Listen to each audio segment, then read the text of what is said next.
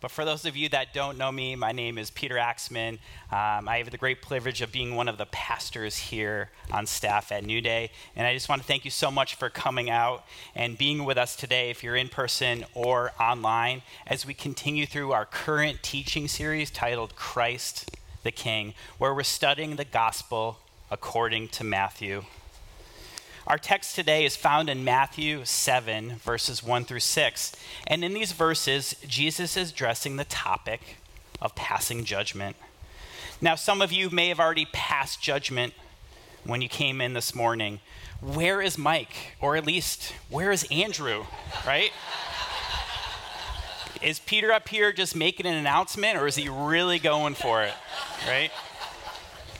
Is he really that short, or is the pulpit just that big because of all these other guys, right?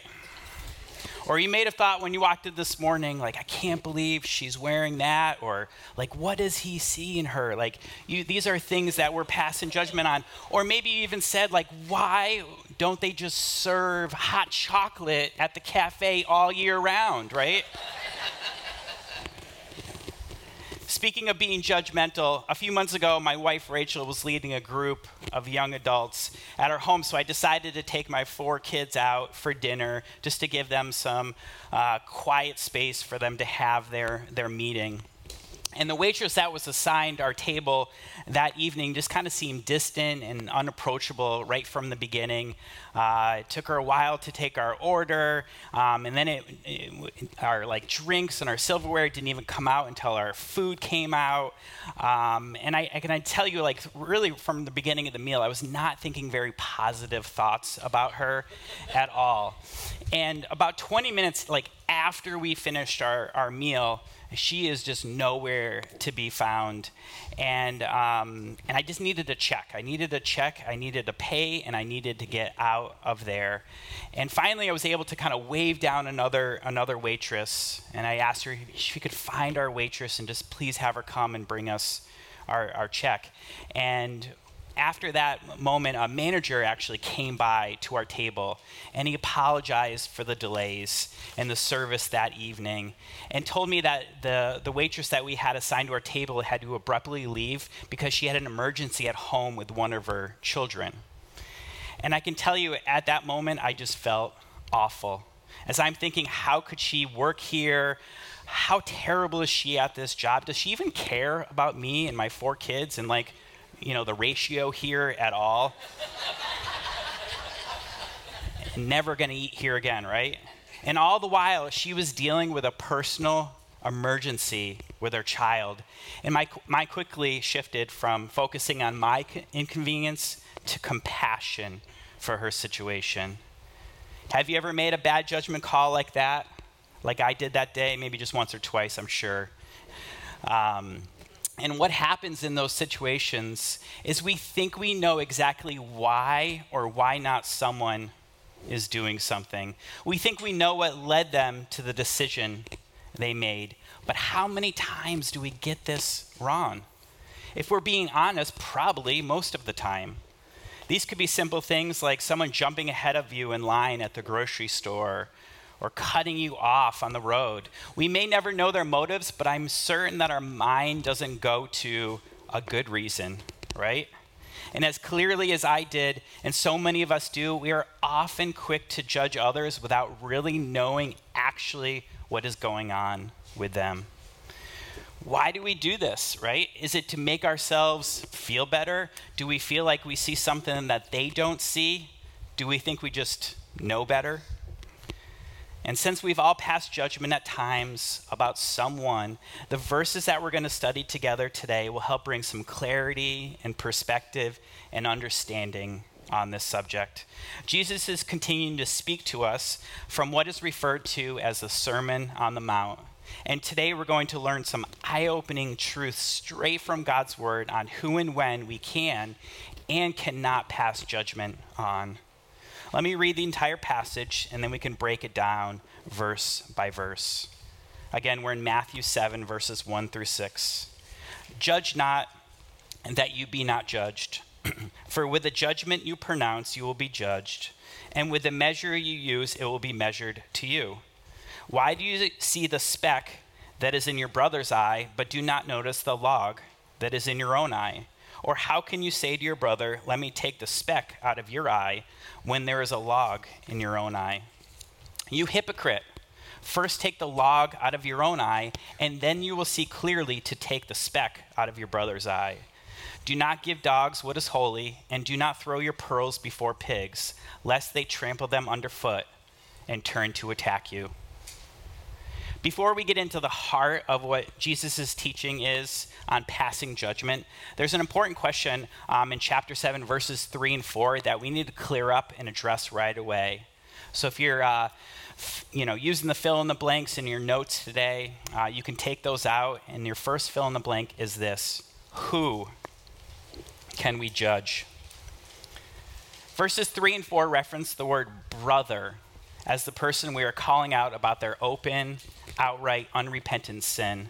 So who is our brother? Does it literally mean only a family member? Here's an example found in Luke 8:21. Jesus is responding to someone who tells him that his actual mother and brother are outside looking for him. And he answered them, my mother and my brothers are those who hear the word of God and do it. So we see that brother in this context isn't a relative, but rather a fellow believer in Christ. Paul also echoes the words of Jesus when he says in 1 Corinthians 5:12 and 13, it isn't my responsibility to judge outsiders, but it certainly is your responsibility to judge those inside the church who are sinning. God will judge those on the outside. Here, Paul is clearly telling us that it is our responsibility as believers to judge those within our jurisdiction, other believers, other followers of Christ, but that we are not responsible or even have the right to judge those that are outside of the church, and that is an unbeliever. That we keep to God. That's his job. So great, some of you are starting to feel a little excited, right? You're looking around. I can't wait to head out into the foyer after service and start looking at people with my judgy eyes and start telling them all the things they're doing wrong as being a Christian, right? I can't wait to tell my spouse all the things they're doing wrong in their, faith walk, in their journey, right? This is amazing. He just told me I can go and judge people. This is great. But before you do that, let's get some further clarity, beginning with the first verse in chapter 7 that Matthew wrote in our text today. And it says this: judge not, and that you be not judged. For with the judgment you pronounce, you will be judged. And with the measure you use, it will be measured to you. Jesus says that God will judge us with the same type of judgment with which we judge others.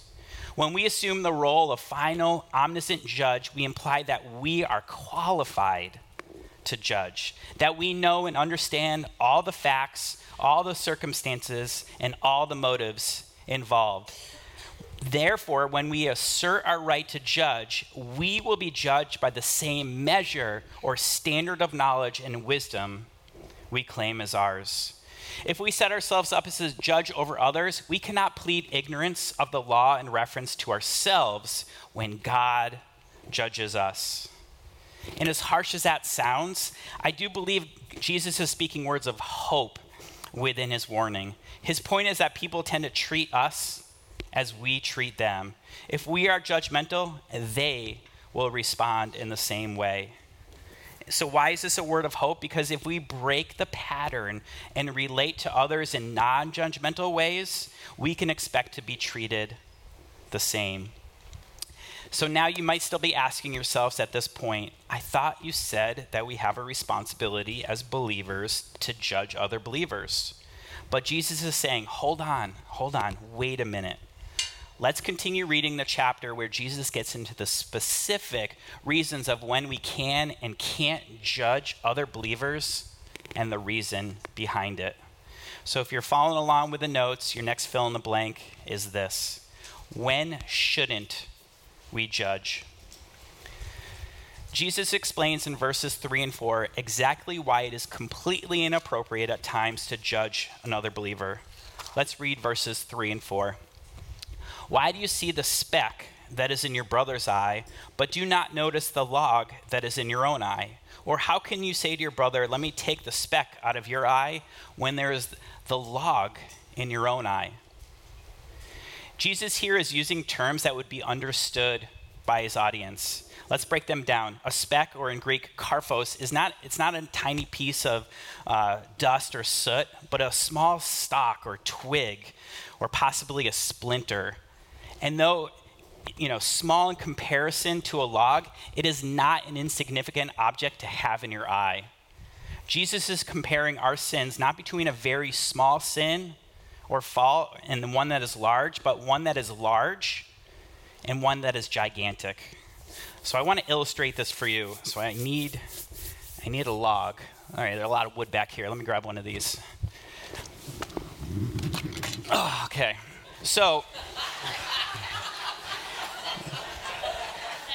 this is what I would refer to as the log, and then I got this little splinter here, and this is what I'm using as an illustration for the speck, right? And here we do as believers is that we think that we have the right to call somebody out with the speck that they have in their eye, with this log in ours. And it's ridiculous. And I love that it's ridiculous and that Jesus is using humor, right? He's using humor in this to say, you can't help this person. You have a log in your eye. But yet, we still try to do it. And as ridiculous as that is, we try to help people, maybe not necessarily having a log in our eye, but having sin in our lives.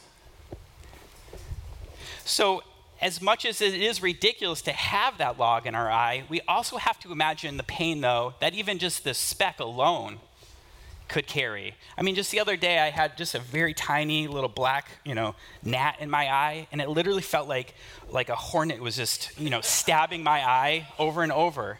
And that was just a little itty-bitty bug in my eye. So I can only imagine what it would like to have, one of these splinters in my eye. So just because I have a log in my eye and you only have a speck in your eye does not mean that we can we can't ignore the speck.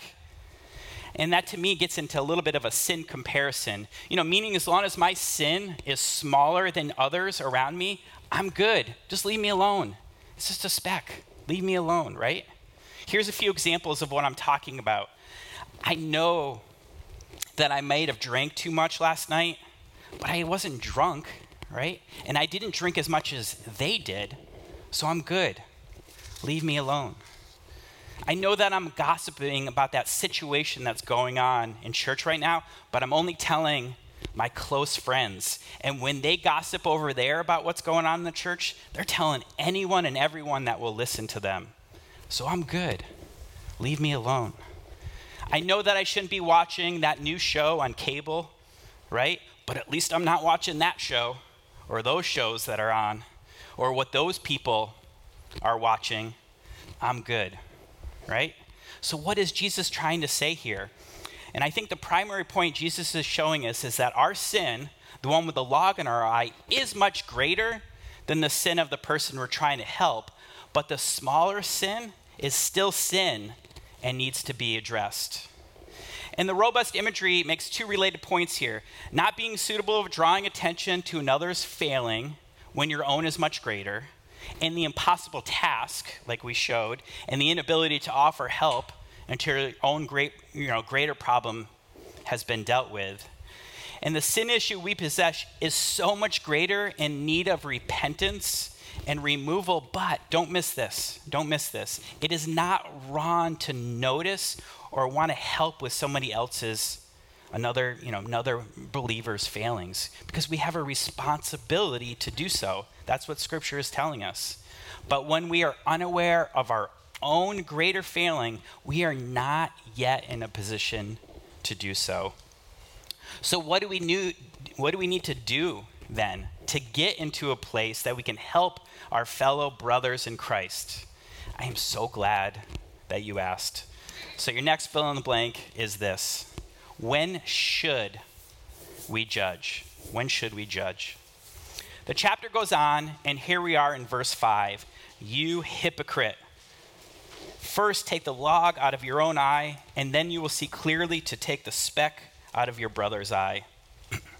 A few weeks back, Mike preached a 3-part series on hypocrisy and praying, giving, and fasting. And I just recommend, feel free to go check those out if you've missed them. But for a quick refresher, a person that indulges in hypocrisy is the practice of claiming to have moral standards or beliefs to which one's own behavior does not conform. Jesus is saying that it is hypocritical to judge others, for to be a judge, one must not be guilty himself. Jesus is drawing attention to this curious feature of the human race where we have a profound ignorance, right, of oneself, and it's so often combined with the arrogant presumption of knowledge about others, especially their faults. If I'm running late to work or an appointment, I can justify for myself that it's okay to drive a little faster than the speed limit, maybe coast through stop signs, or my favorite thing that I've maybe done once is those signs that say no turn on red. I actually just add a comma after no, so it's not pause, it's no turn on red, right? Right? Now you guys are all gonna do that when you go home, right? Yeah. But someone else around me is driving recklessly. Where does my mind go? My mind does not go to, they must be in a real hurry. There must be something very wrong. No, my mind goes to, what a jerk. How dangerous. How unsafe. I hope a police officer catches them, right? Because they deserve a ticket. Yeah, they deserve a ticket. But imagine on the way home when we saw that, instead of getting angry and judgmental, we looked through a lens that told us that there must be something terribly wrong for that person to be driving that way, and we just let them by. Imagine that. And this is just what Jesus is saying in this verse. Stop being a hypocrite. Stop judging others before taking a good look at yourself. We need to take care of our own sins first, and when our sin is cleansed, when the log is taken out of our own eye, then will we see our brother's sin clearly and be able to help him. We will see everything more clearly. God, ourselves, others. We will see God as the only true judge and other believers as needy sinners who are just like ourselves. Jesus says we are qualified to help each other once we remove the sin from our lives. To say to a fellow believer, let me help you remove the sin from your life, is different from pronouncing God's judgment on them. Because we're going to see our brother as a brother on our own level with our own similar weaknesses and needs. In other words, once we dealt with our own sins, we are now in a position to gently and lovingly confront and try to restore others who have sinned. Check out this great verse from Galatians 6, verse 1. It says this, "Dear brothers and sisters, if another believer is overcome by some sin, you who are godly should gently and humbly help that person back onto the right path, and be careful not to fall into the same temptation yourself." We should not overlook the point that the speck is to be removed. Jesus does not say that because it's small or it's only a speck, it doesn't matter. It is important that even this small defect be rectified. But this cannot be done until the log is taken out of the way. Only then are we qualified to help one another. In a moment, I'm going to share some practical application steps on how to confront a fellow believer in love when pointing out a sin in their life. We know it can be hard to hear a rebuke, so how we do this needs to be carefully considered. The chapter wraps up with a verse that offers some explanation for sure. It says this, "Do not give dogs what is holy, and do not throw your pearls before pigs, lest they trample them underfoot and turn to attack you." Coming up on the screen is a picture of my 3-year-old dog, Oliver, or as we call him, Ollie Bear. Yep, he's cute. He's very cute. My kids love him more than I do, for sure. For sure. And so does everyone specifically in town in the midst of the COVID pandemic, when there was very few people, and everyone wanted a pet, right, during the COVID pandemic. Raise your hand if you got a pet during the, a couple of hands. All right, raise your hand if you're regretting that decision. Oh, I'm just kidding. I'm just kidding. So we got ours before, and what was amazing is the people just seemed to be really, really excited to see a dog during that time, especially a puppy. And we had people that would turn their cars around and literally like pull up right alongside of us, like, where did you get that dog? What type of dog is that?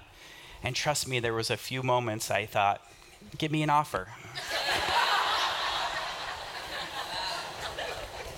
Now, this is not the type of dog Jesus is referring to in this passage, and I do love Ollie.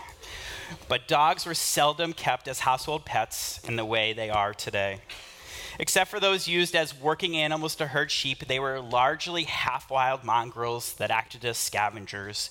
They were dirty, greedy, snarling, and often vicious and diseased. They were dangerous and despised. Pigs in Palestine were wild and vicious as well as ceremonially unclean. So Jesus' point is that certain truths and blessings of our faith are not to be shared with people who are in total opposition to the things of God. Such people can be considered spiritual dogs and swine who have no appreciation for that which is holy and righteous. They will take that which is holy, the pearls, the rarest and most valuable of jewels in that time of God's word, as foolishness, as an insult. And when people not only reject the gospel, but insist on mocking and criticizing it, we do not need to continue sharing God's holy word and the precious pearls of his truth in a futile and frustrating attempt to try to win them. We're going to have to leave that to the Lord, trusting that somehow his spirit can penetrate their hearts. Now that we have just a better understanding of who we can judge and when we should and should not judge, I want to wrap up today with just a few application points that I believe will help us approach a fellow believer regarding their transgressions. Being a part of a church family, we are going to be among other believers. We're going to find ourselves from time to time needing to confront another believer about their sin. But before we can do that, we have to ask ourselves what I believe are just a few questions to make sure we have the proper motives and approach. So the first question you need to ask yourself before confronting another believer is this: do I have sin? Do I have sin? Do I have a plank in my eye, right, that would prevent me from helping a fellow believer? Am I treating my sin as maybe just a speck? It's no big deal, but it actually is a plank. Or even if it's just the speck, like I was saying before, isn't that still sin in God's eyes? So before I can help a fellow believer or a brother and sister in Christ, I have to ask Jesus to forgive me of my sin and start making the necessary changes in my life to pursue godliness in this area. All right, number 2, how is my heart? In Jeremiah 17, 9 and 10, it says this: the human heart is the most deceitful of all things and desperately wicked.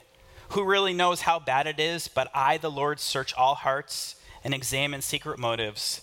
I give all people their due rewards according to what their actions deserve. So we're asking ourselves some questions about our heart. Am I in a good place to call out someone else's flaws? Right? Am I in a place that I can lovingly share the truth with someone, or am I just going to offend them because of my approach? Am I spiritually healthy? Am I spending time with God each day? When's the last time I read my Bible? Right? These are questions that we have to ask about our heart. Luke 6:45, it says this, "A good man brings good things out of the good stored up in his heart, and an evil man brings evil things out of the evil stored up in his heart."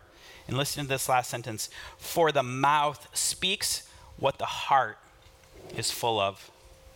So before we can confront another believer, have I surrendered my heart to the Lord so that I can honestly say that I'm bringing up another believer's failings with a healthy heart? If we have reconciled our sin and our heart is healthy and in the right place, we can finally ask ourselves this last question before confronting another believer with sin. It's this: what are my motives? Are my motives pure? Why am I confronting another believer in their sin? Am I concerned for that person, that their relationship with the Lord and their eternal salvation? Or am I bringing up someone else's sin to make me feel better about my own struggle with sin and my own shortcomings? Is the issue you're bringing up an actual sin, or is it a matter of opinion? Right? I could unpackage the topics of matters of opinion, but for time's sake, if you're unsure, Mike did this great message this past fall in the series called Passing Judgment. The title was Passing Judgment from the series Righteousness of God. And he dove into the topic from Romans 14:1. We are not to judge other Christians concerning matters of opinion. And finally, can you use Scripture as the backbone to address your concern?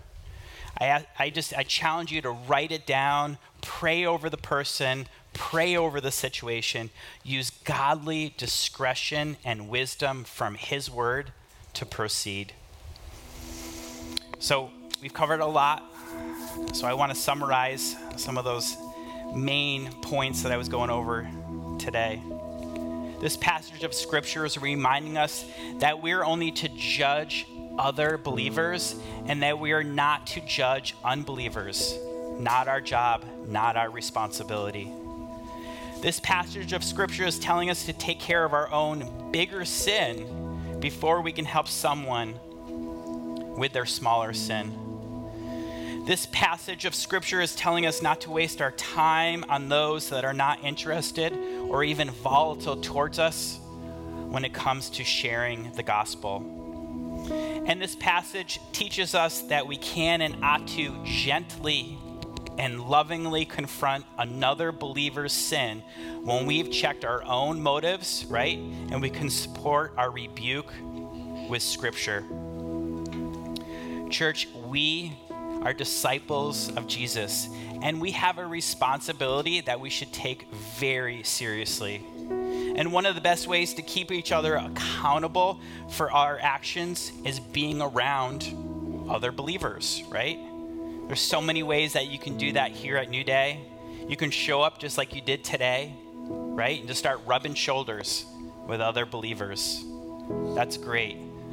But you could also join one of our ministry teams and spend some time with other believers, serving together.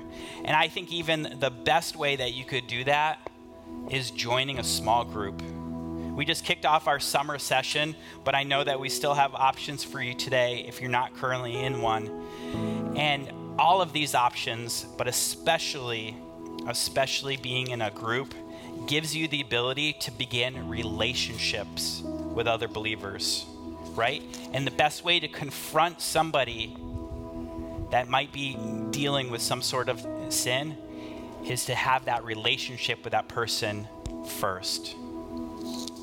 Now, for those of you that aren't currently following Jesus, you may be thinking today, like, no thanks, I'm good. I don't want to be called out on my mistakes and shortcomings by other people. And as much as that could be true to feel that way, I think you're missing out on the why.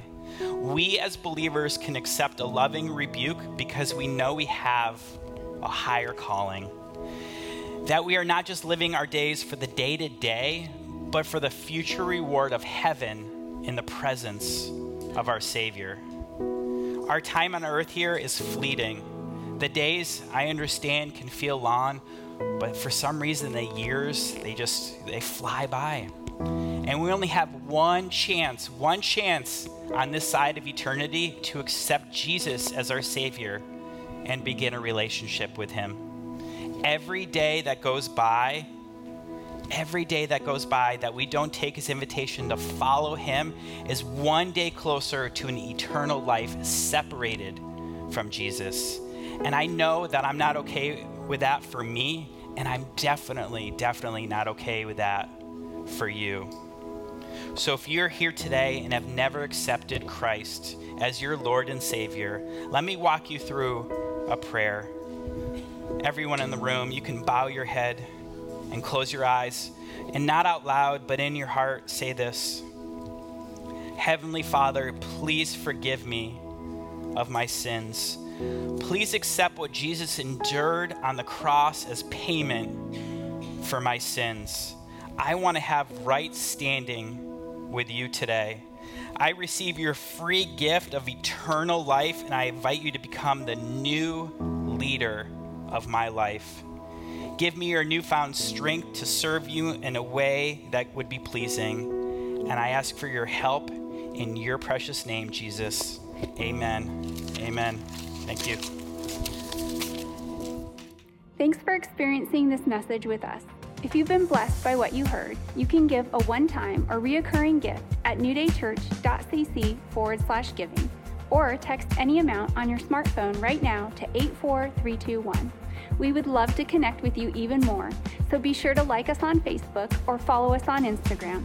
And don't forget to find us on the Church Center app for more information about all things New Day.